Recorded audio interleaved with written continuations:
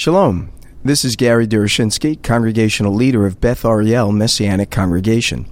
Thank you for downloading our message. We're delighted to make it available to you through the generous donations of our members and friends at Beth Ariel.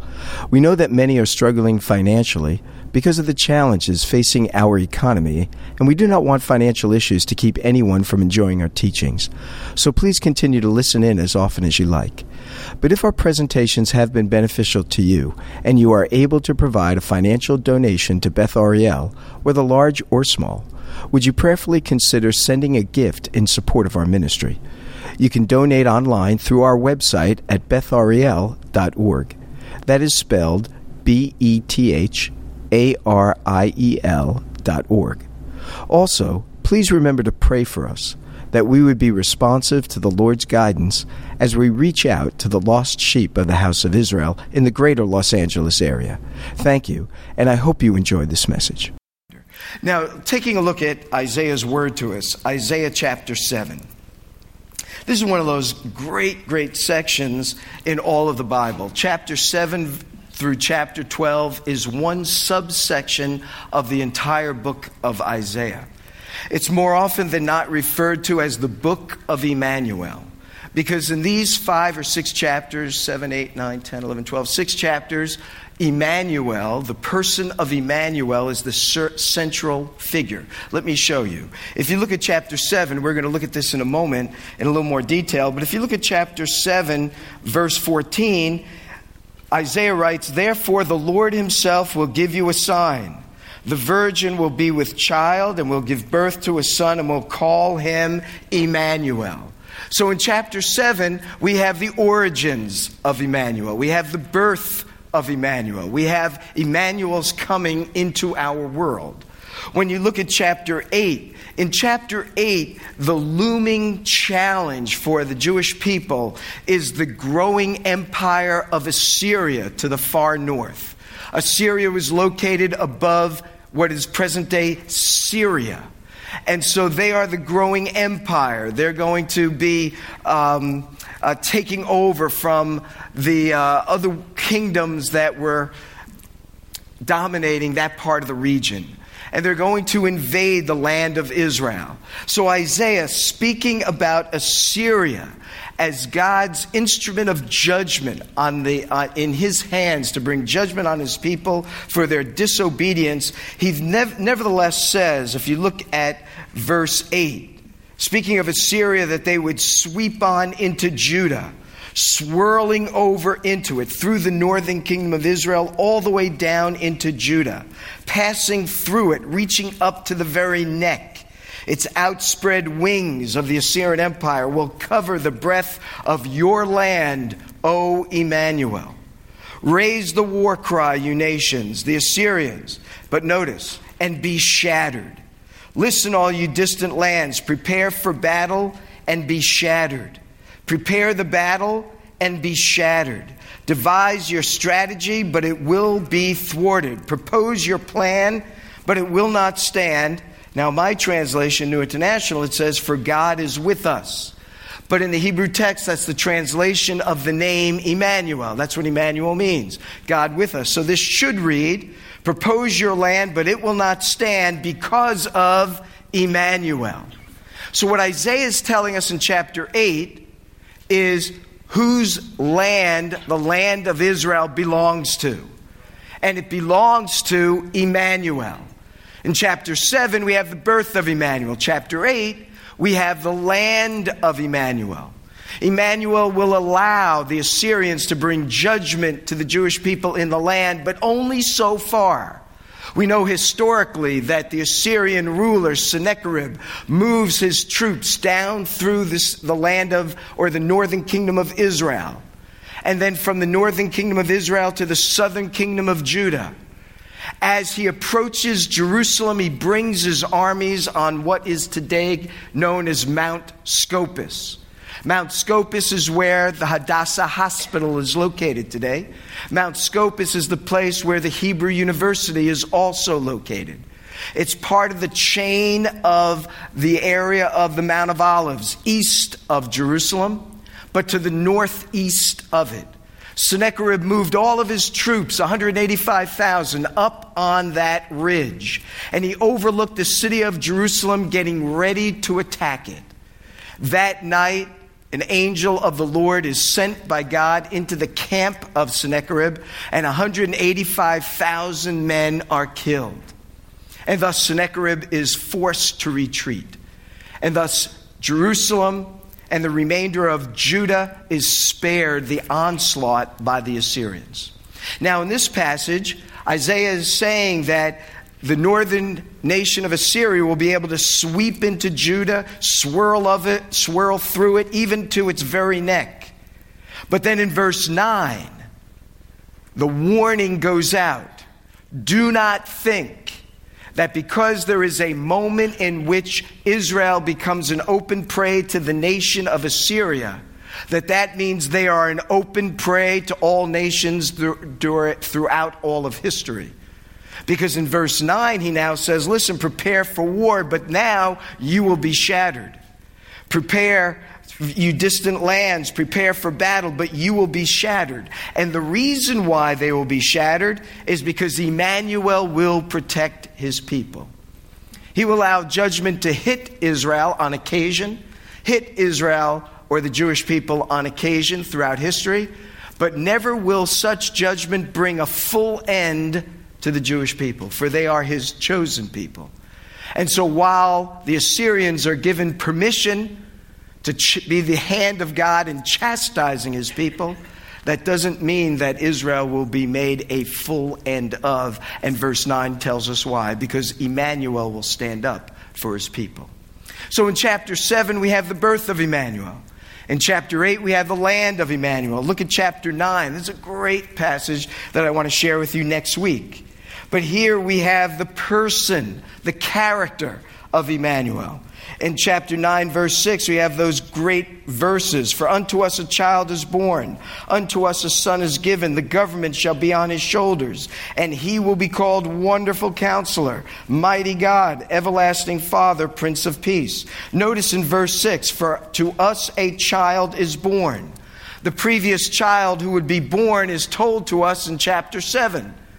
The one who is called Emmanuel, the one born to a virgin. So in Isaiah 9:6, the child born here is Emmanuel, mentioned in chapter 7. But here now we get more of his character. He's the one who is the Wonderful Counselor. We'll talk about that next week. He's the one who is El Gibor, the mighty God. He is the one who is Aviad, the Father of eternities. He's the one who is Sar Shalom, the Prince of Peace. When we get to chapter 10, we read about the people of Emmanuel. Look at verse 10. In that day, the remnant of Israel, the faithful remnant, the survivors of the house of Jacob, they will no longer rely on him who struck them down. They will no longer look to other nations to protect them, but will truly rely on the Lord, the Holy One of Israel. And a remnant will return. A remnant of Jacob will return to the mighty God. The mighty God had been mentioned in chapter 9, verse 6. That's Emmanuel. They will return to their Messiah. They will return to Emmanuel. And though your people, O Israel, be like the sand of the sea, a remnant will return. So in chapter 10, we have the people of Emmanuel, the remnant that Emmanuel will regather unto himself at the end of time and at the establishing of his kingdom, the Messianic kingdom, the Messianic age. Chapter 11, we have the kingdom of Emmanuel. It's in chapter 11 that we recite the words when we light the menorah. And we're reminded of the sevenfold fullness of the Spirit of God rests on the King of Israel, who is Emmanuel.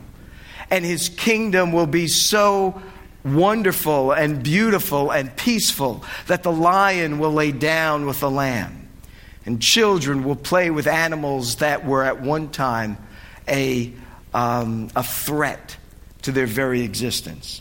So the kingdom will be established, and the nations of the world will worship the King of Israel, the Messiah of the Jewish people.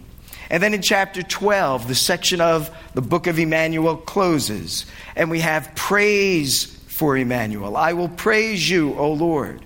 Although you were angry and you had chastised us, nevertheless your anger has turned away and you have comforted us.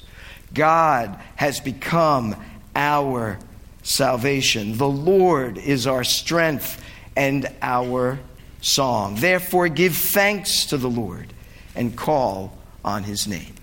So chapters 7 through 12 of Isaiah is some of the most beautiful words of our Messiah anywhere in Scripture. Take a moment sometime to just read through those passages together. We're going to take a look at chapter 7, verse 14.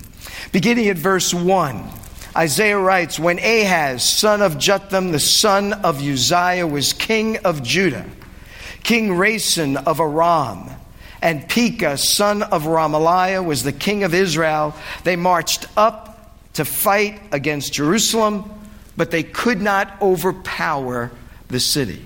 City of Jerusalem, of course, is the capital city of the southern kingdom of Judah. Now notice the persons that are made reference to, beginning at verse 1. First of all, we have Ahaz, who is the king of Judah, the king of the southern kingdom of Israel. The events here are taking place about 750 years before the time of Yeshua the Messiah.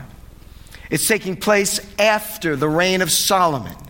And after Solomon's reign, the kingdom of Israel divided into two parts. The northern kingdom of Israel with its 10 tribes, and the southern kingdom of Judah with its 2 tribes. The southern kingdom of Judah was led by Ahaz, who was the king over the southern kingdom. Their capital was Jerusalem.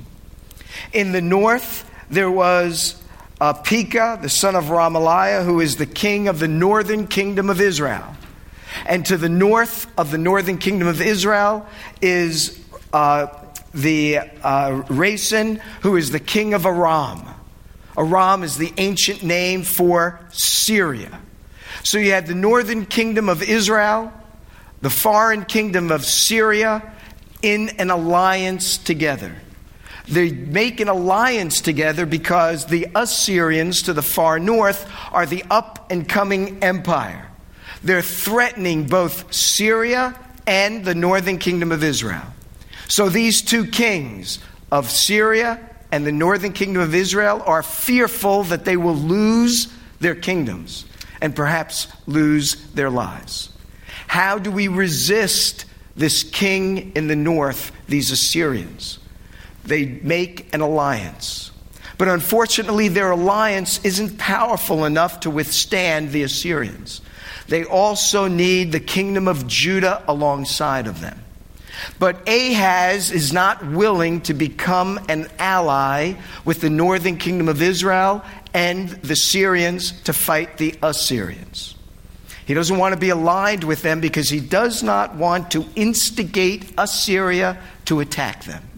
He realizes that before they come to Judah, they're going to have to go through Syria and the northern kingdom of Israel. And he does not want to get involved in fighting the Assyrians. But the king of Aram and the king of the northern kingdom of Israel realize without an additional ally, they are not strong enough. So their plan is to attack Ahaz and the southern kingdom of Judah in Jerusalem. To take the kingdom from Ahaz and to set in its place another king who would be supportive of their alliance. So Isaiah is sent to Ahaz with a message from God.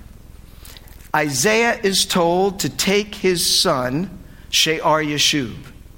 Shear-Yashub means a remnant shall return.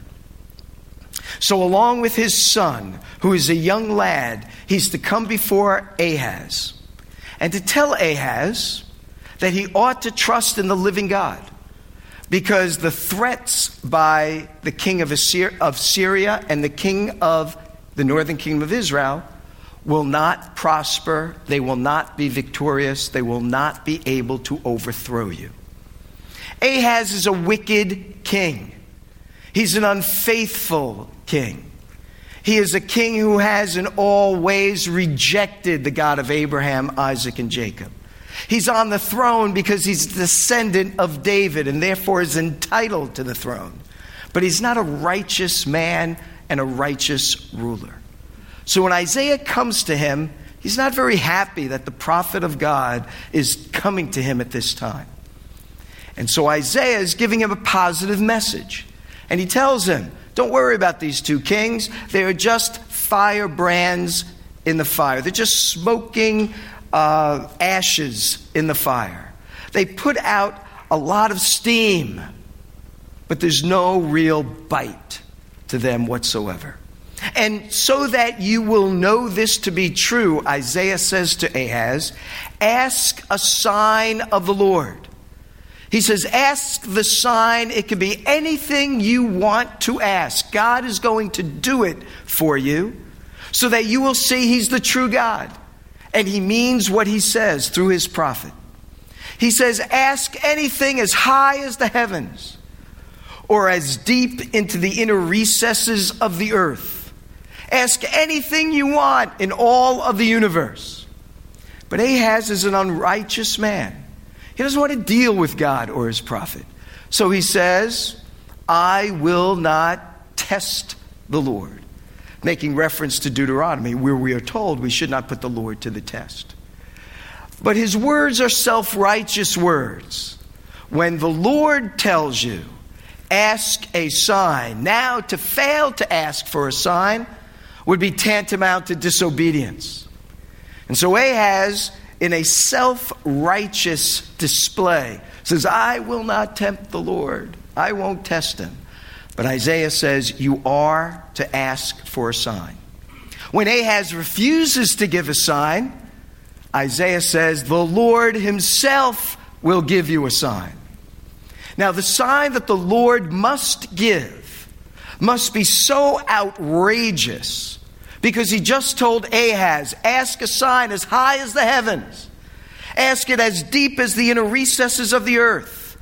Almost like from heaven and hell, ask anything you want. And therefore, he's giving Ahaz the opportunity to ask for the most outrageous sign you can think of.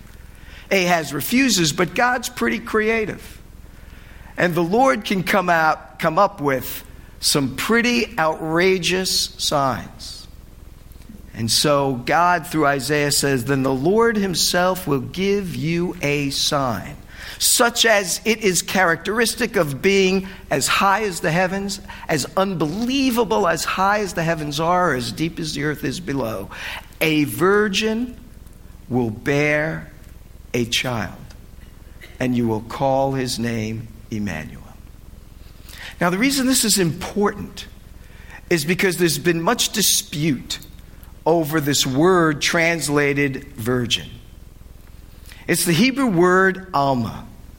It appears only 7 times in all of the Old Testament.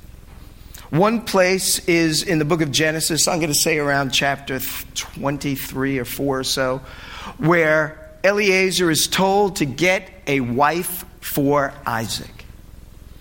Rebekah will become that wife. And when he is told to look for this woman, she is to be an Alma. Earlier, she is referred to as a Betula, which also can be translated young woman or virgin. But interestingly enough, in the Hebrew text, when it says Betula, it also has the added phrase, one who has not known in sexual relations, one who has not known a man. But with the word Alma, there's no characteristic, there's no description. Why? Because the word Alma was understood to be that of a virgin. Rebekah is so called. In this book, The Song of Solomon, Solomon makes distinctions between the women who are members of his harem.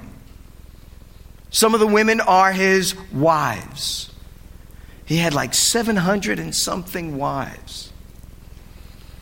Those wives had the possibility, at least one of them, or more than one, of becoming his queen. He also had among his harem, the scripture tells us, concubines.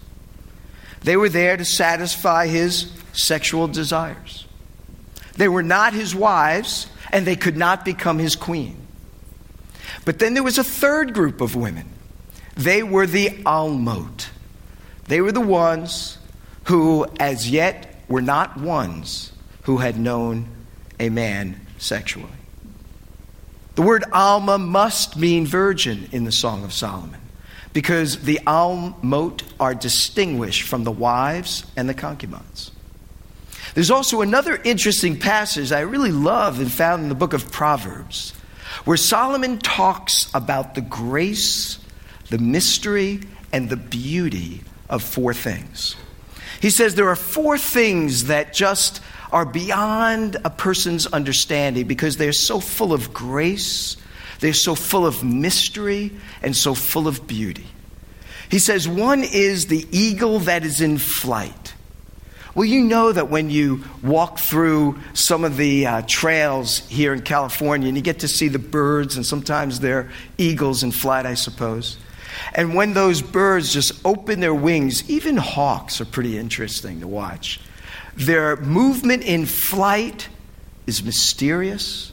How do they handle those the waves of air that are thermals? They're just waves, just like waves in the water. Thermals are waves of air currents. And they don't flap their wings. They don't, they just gracefully, beautifully, mysteriously capture them, and they just fly almost effortlessly. He says the beauty of the eagle in flight is beyond, understanding. If you're into sailing, and as you know I am, Solomon writes, the mystery of a boat at sea, driven by the wind, and the sails can be shaped in such a way that no matter which way the wind is blowing, you can get to your destination. And if you've ever been on a boat, a sailboat, in beautiful weather, there is nothing more gracious, more mysterious, and more beautiful than a boat, man, just going right through the water. I'll tell you, when we used to sail all the time, we'd look at each other and we'd just shake, we just would nod our head.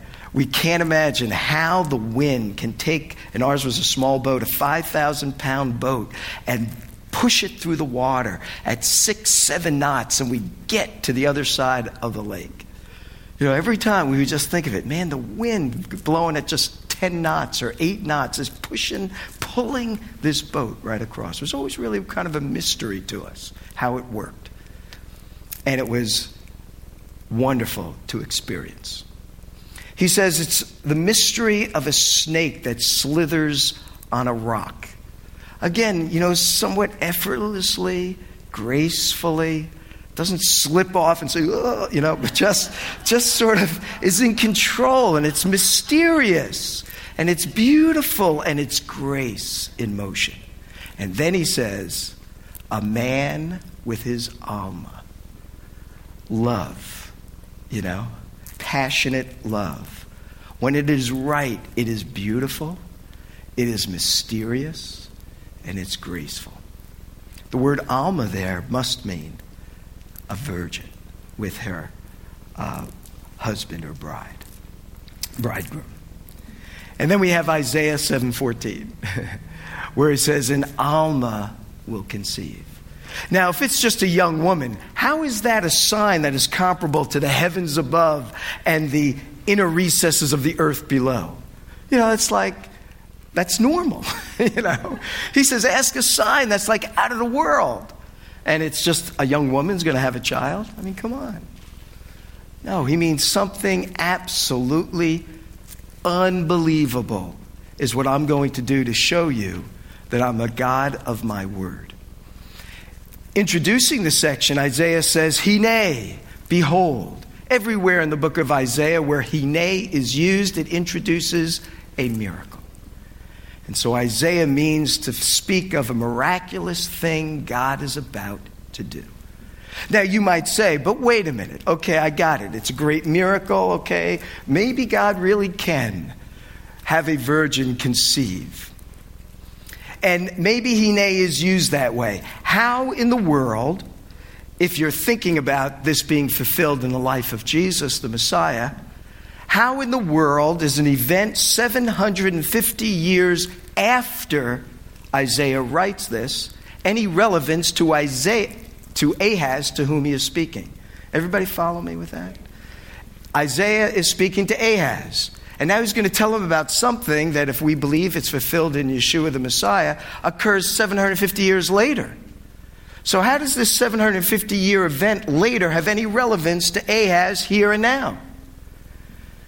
And so if you look at your text, let me show you something that's really neat. Because in Isaiah 7:14, the pronouns change. In the previous verses, up through verse 14, and 13 and 14, the pronouns are second person singular. So when he talks to Ahaz, he's saying, you, Ahaz, do you weary our God? Will you ask for a sign? He's talking to Ahaz, second person singular. But in verse 13, when he says, then Isaiah said, hear now, you house of David. The you there is second person plural. So he's not talking to Ahaz, but rather we know who he's talking to, the house of David.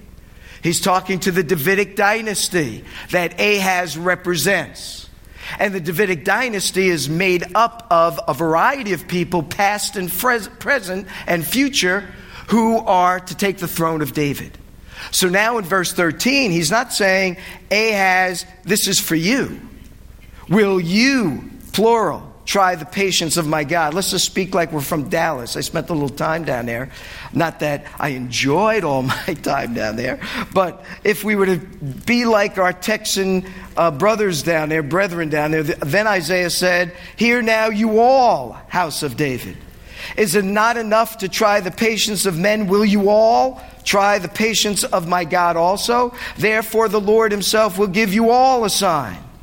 The virgin will be with child, will give birth to a son, and you all will call him Emmanuel.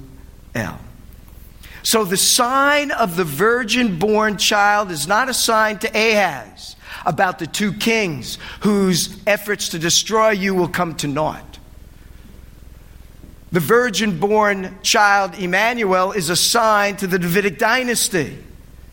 And as a sign to the Davidic dynasty, Isaiah is saying, look, if you ever are concerned that the Davidic dynasty will be destroyed so that there will never be a king to sit on the Davidic throne, have no fear, because when Emmanuel appears, that's the one who is to inherit David's throne. This tells us a couple of things.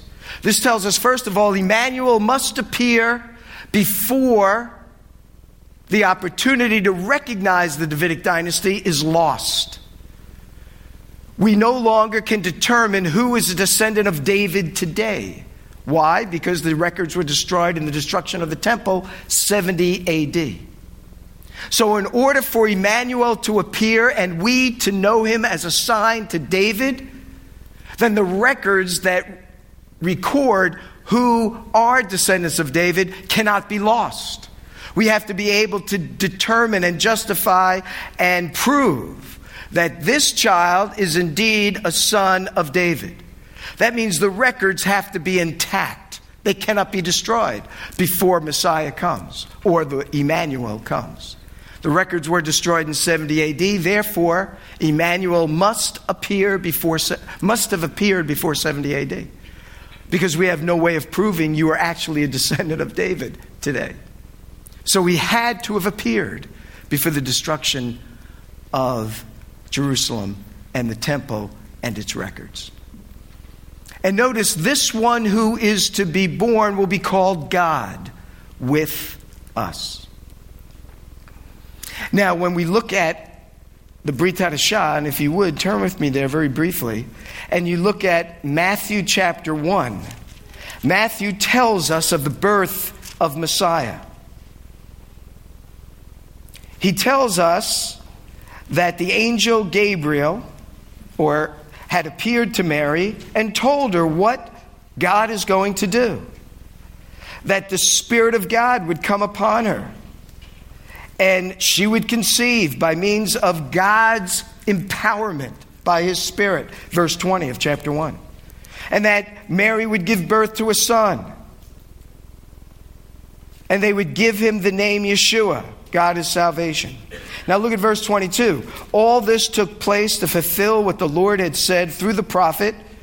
The virgin will be with child, will give birth to a son. They'll call him Emmanuel, which means God with us. Matthew understood that what happened in the life of Yeshua was in direct fulfillment of Isaiah 7:14. Now you're thinking, wait a minute, but Yeshua was called Yeshua, not Emmanuel. So how is this a fulfillment of that passage? We have to understand, in the ancient world, kings oftentimes bore more than one name.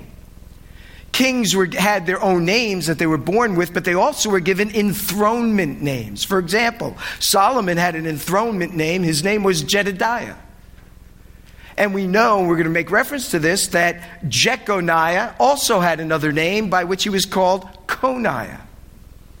And Yeshua, who is the promised Messiah and King of Israel, has another name. He's called God with us. He has another name. He's called the Almighty God. He has another name. He's called the Everlasting Father. He has another name called Wonderful Counselor. He has another name called Sar Shalom.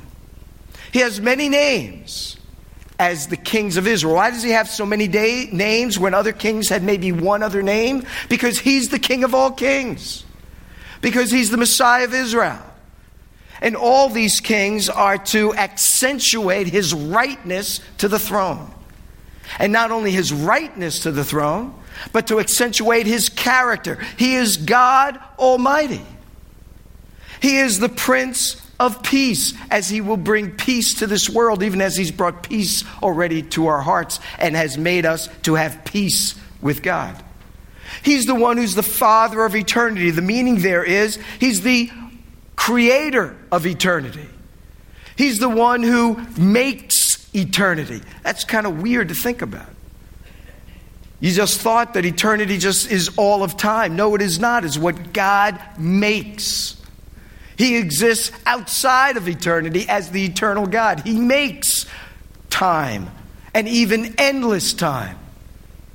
Because time, endless time, is not God. He stands apart from the things he makes. Therefore, he is the everlasting Father. He's the creator of eternality. That's why it says in Colossians, he holds all things together. He holds it all together because he's made it all, and he's made it all in time and space, which didn't exist till he called all things into existence. That's why Genesis 1:1 is so profound. In the beginning, God had to say something for it to be. No other religion has that concept. And that's because all other ideas are false. The God of the Bible is the true God. In the beginning, God said, "Let there be light." He's the one who makes reality occur. For he is the embodiment of it all, the Father of eternity. Kind of weird things, I know. But the names of Messiah reveal this mysterious character, the grace of him, and the beauty of our Savior, the wonderful Counselor. But now I want to share with you one other thing. You might say, well, that is a pretty wild miracle, a virgin conceiving. And you might agree, okay, I got it. That is for the house of David, and therefore I can see how that is fulfilled in Yeshua. Now, what is the sign to Ahaz? The sign to Ahaz, of course, is the son of Isaiah. He was told to take his son, Shear Yeshub, a remnant shall return with him. And thus he says, when that child shall grow up to know between right and wrong, know that the two kings of the north, their efforts against you will fail. There are two sons in this passage. There's the Emmanuel son, and there's the Shear Yeshub son. The Shear Yeshub son is a sign to Ahaz in the very present. And he was a young lad. The word there is for anyone that could be a child 3-4 years old. He was a young lad. And when he grows up, by the time he's able to distinguish good, right from wrong, make moral choices, those kings in the north will have already been destroyed by the Assyrians. It takes place within about 5 years, and they are destroyed. So here's another neat thing. All the prophets of Israel gave both near and far prophecies. Far prophecies, or I should say near prophecies, by which we can test the prophet to see if his words come true. Far prophecies, so we can have hope in believing what he said will come to pass. How do we believe that what he says about the future will happen? We can believe those words because what he says about the present occurs. So for Ahaz, he gave him a near prophecy. My son, when he grows up, before he's able even to choose right and wrong, those kings will be destroyed. That's the near prophecy fulfilled in Ahaz's life and the sign to Ahaz. But along with that near prophecy is a far prophecy, 750 years off from here. That when the Messiah comes, he will be Emmanuel, and he's not assigned to you, Ahaz, specifically. He's assigned to the whole house of David, of which you are a part. When he appears, know that the king has come. So there are two signs here. So we raise the question, is this really a miracle? Well, it must comport to as high as the heavens or as deep as the recesses of the earth. We must deal with the word Alma. It means virgin. By the way, in the Septuagint, Greek translation of the Old Testament, about 200 years before the New Testament, the Greek word there is parthenos. It's the word virgin. Those Jewish translators of the Old Testament back 150 years before the time of Jesus, they had no axe to grind. And they understood Alma means virgin and chose the Greek word that specifically and only means virgin. So we have to deal with that word Alma. Can't dance around that. And we have to deal with the word Hine, behold, always introducing a miracle. We have to deal with as high as the heavens or as deep as the earth. It has to be outlandish. Can't just be something that we're impressed with. It has to be utterly ridiculous. And then we have to deal with the two sons. Now here's one other thing that's really powerful about this passage. Look at Matthew one more time. We look at chapter 1, which is the genealogy of Messiah. More often than not, when we read genealogies, we just pass over them because it's hard to pronounce the names, let alone think that there's any significance here. But Messiah's genealogy, there's always significance somewhere to be found. So when you look at the genealogy of Yeshua, notice this in verse 1, the genealogy of Yeshua HaMashiach, the son of David, the son of Abraham. Isn't it interesting? David precedes Abraham, though not chronologically. So that tells us what the theme is about. It's about David. He's the son of David. Otherwise, he would have said Abraham and David, but he doesn't. He's the son of David and, of course, Abraham. So the focus here is on his Davidic connection. You'll notice also that Matthew will say, I think it's in verse 17, that there are 14 generations. From Abraham to David, from David to the Babylonian captivity to the time of Messiah. Well, when we do get all those names together, there aren't 14 generations between each. But Matthew is picking out the names he wants to pick out in order to make 14 between each. So you ask, well, what's so significant about 14? Well, think about this. In Hebrew, the letters are also numbers. So if you want to write a number, you would write a number with letters. So now if we take David's name, David, and in Hebrew there are no vowels. So David's name is D-A-V-I-D, but we take the vowels out. A and I, it leaves us with DVD. And so the letter Dalet, Aleph, Bet, Gimel, Dalet is number 4. And the letter Vav, for the V sound, Aleph, Bet, Gimel, Dalet, Hey, Vav, 6. And then we have another Dalet. Aleph, Bet, Gimel, Dalet, 4. So that's a total of how much? 14. So when Matthew writes the genealogy of Messiah, the son of David, son of Abraham, that there are 14 generations, though there really are more. 14 is the number of David. And all in the line of Yeshua in Matthew's account are all in the Davidic kingdom, right? They're all Davidic kings. Take a look, for example, at verse 6. Jesse was the father of King David. And David was the father of Solomon. Solomon was the father of Rehoboam. Rehoboam, the father of Abijah. All the way down, and we have all the kings of Israel following Solomon. This is the royal line of Messiah. This is the kingly line. Now, if you turn over to Luke chapter 3, where we have Luke's account of the genealogy of Messiah, it's a little different in terms of how it's laid out. Matthew starts with Abraham and leads us all the way to Yeshua. When Luke writes the genealogy, he starts with Yeshua and goes all the way down to Adam. So he starts at the back end, or the front end, depending on how you look at it. Matthew started with Abraham and worked his way up to Messiah. Luke starts with Messiah, works his way down to Adam. So now take a look at Luke's account, chapter 3, and look at verse 31. Now we have to read this backwards, right? So let's go down to verse 31. We have Salmon. And Salmon was the father of who? Boaz. Everybody follow me? Don't follow me or I'll call the cops. No, we're going backwards, right? So you're looking at verse 31. You've got Nashon is the last name mentioned, right? And then before Nashon is Salmon. You have to look at it in order to see it. Then you have Salmon. And then the father of Salmon was, the son of Salmon was Boaz.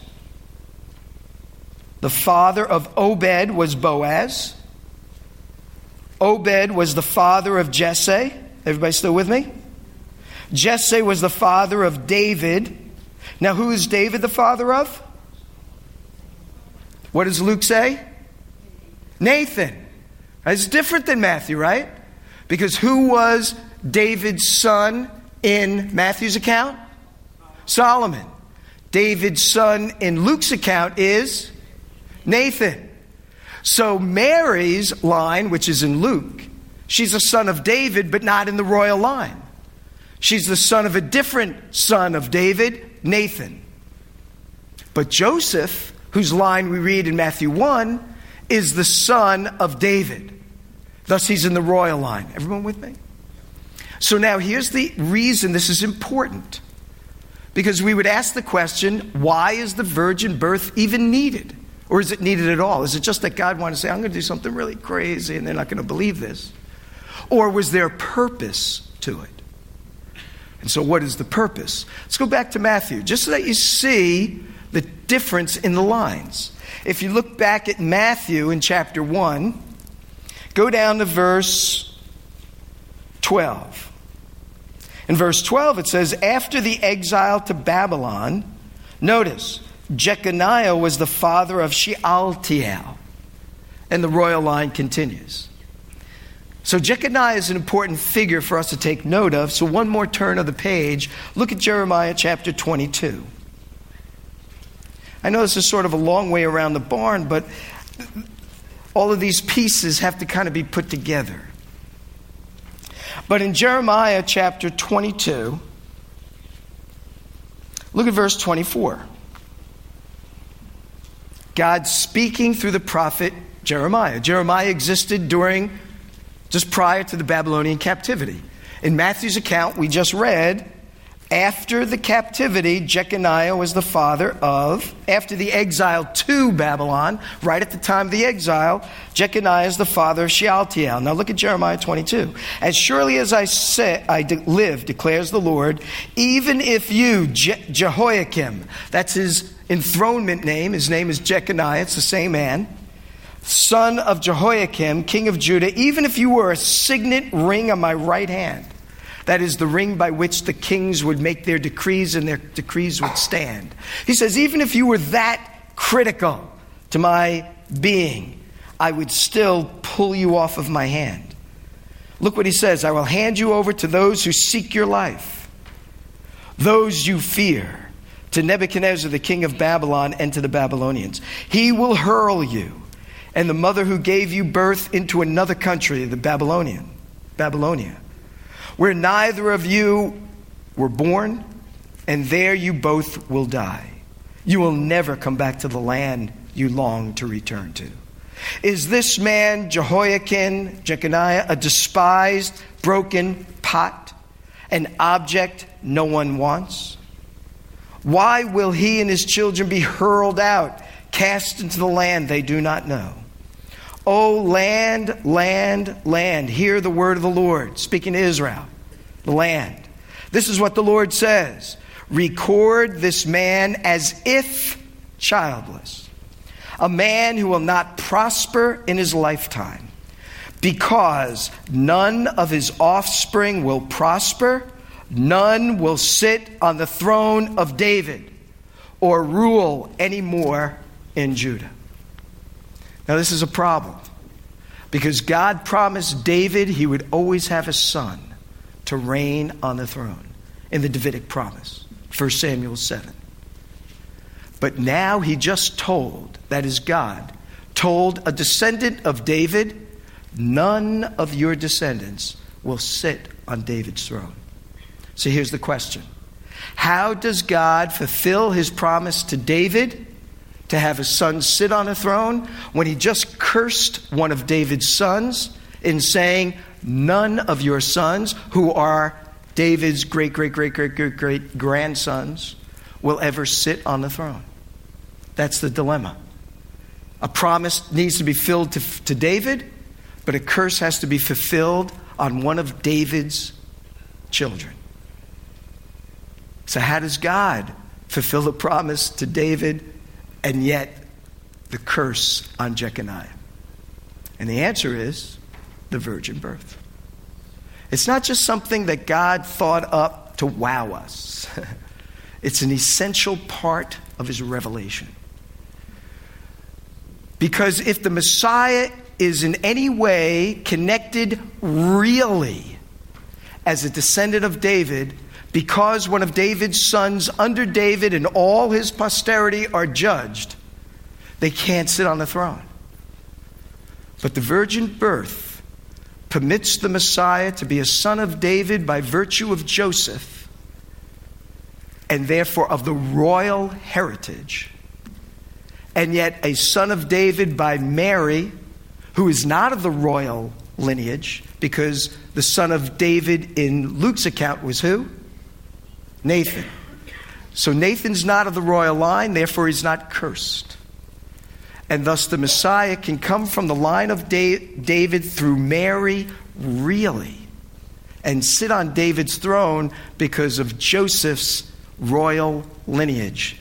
But it doesn't taint the Messiah because he's not actually born of Joseph. He's actually born of Mary and the work of the Spirit of God. Is that not wild to think about? I mean, the neat thing is the parts fit together. We're not asked to believe something that's pie in the sky. We're asked to believe something that makes sense.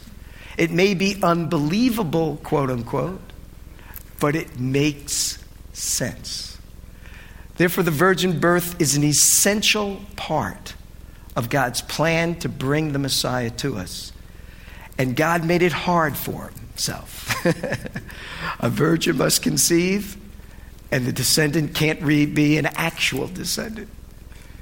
And God, in his mysterious ways and in his omniscience by which he knows all things, is able to provide Messiah. So what's the takeaway? The takeaway is don't be like Ahaz. That in our self-righteousness, we don't believe God. We go through all the religious motions, but we don't really believe him. We don't really trust him. And we don't really anticipate him to do miraculous things. We live in a day and age where perhaps in a nation where miracles are on the periphery of our experience, if at all. But don't be deluded. The transformed life, the gift of salvation, are miracles of miracles. And there are miracles that God would do for us if we would ask him and ask him rightly. As James says, you don't have because you don't ask. But if we might ask, like Ahaz was told to ask, imagine what he might have seen.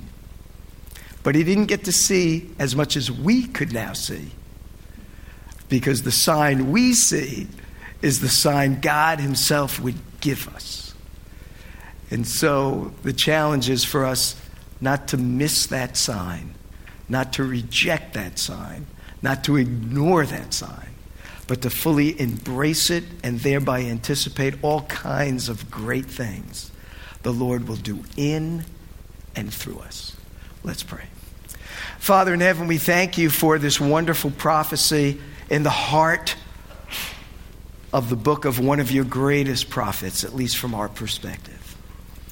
And we thank you for Emmanuel, who has come and is with us here and now. Even as he says, where two or more are gathered, there I am in your midst.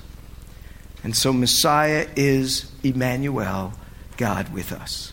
During this season, O Lord, may we not be entrapped by the religiosity that oftentimes surrounds us during this time, but may our faith be genuine.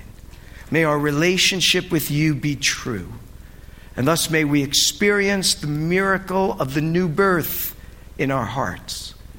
And may we experience many more miracles throughout the course of our lives. And perhaps we've experienced many already that we simply need our eyes to be open to in order to appreciate and rejoice over. So, Lord, do increase our faith during this time and enable us to walk more and more faithfully before you. For we pray in Messiah's name. Amen. Thank you for listening to our message. We hope that it serves to encourage you in your walk with the Lord and your service to Him. Do remember us in your prayers, and if you are able to provide a financial donation to Beth Ariel, whether large or small, would you prayerfully consider sending a gift in support of our ministry? You can donate online through our website at bethariel.org. That is spelled BETHARIEL.org. Thank you again, and may our Heavenly Father richly bless you as you continue to follow Him. Shalom, shalom.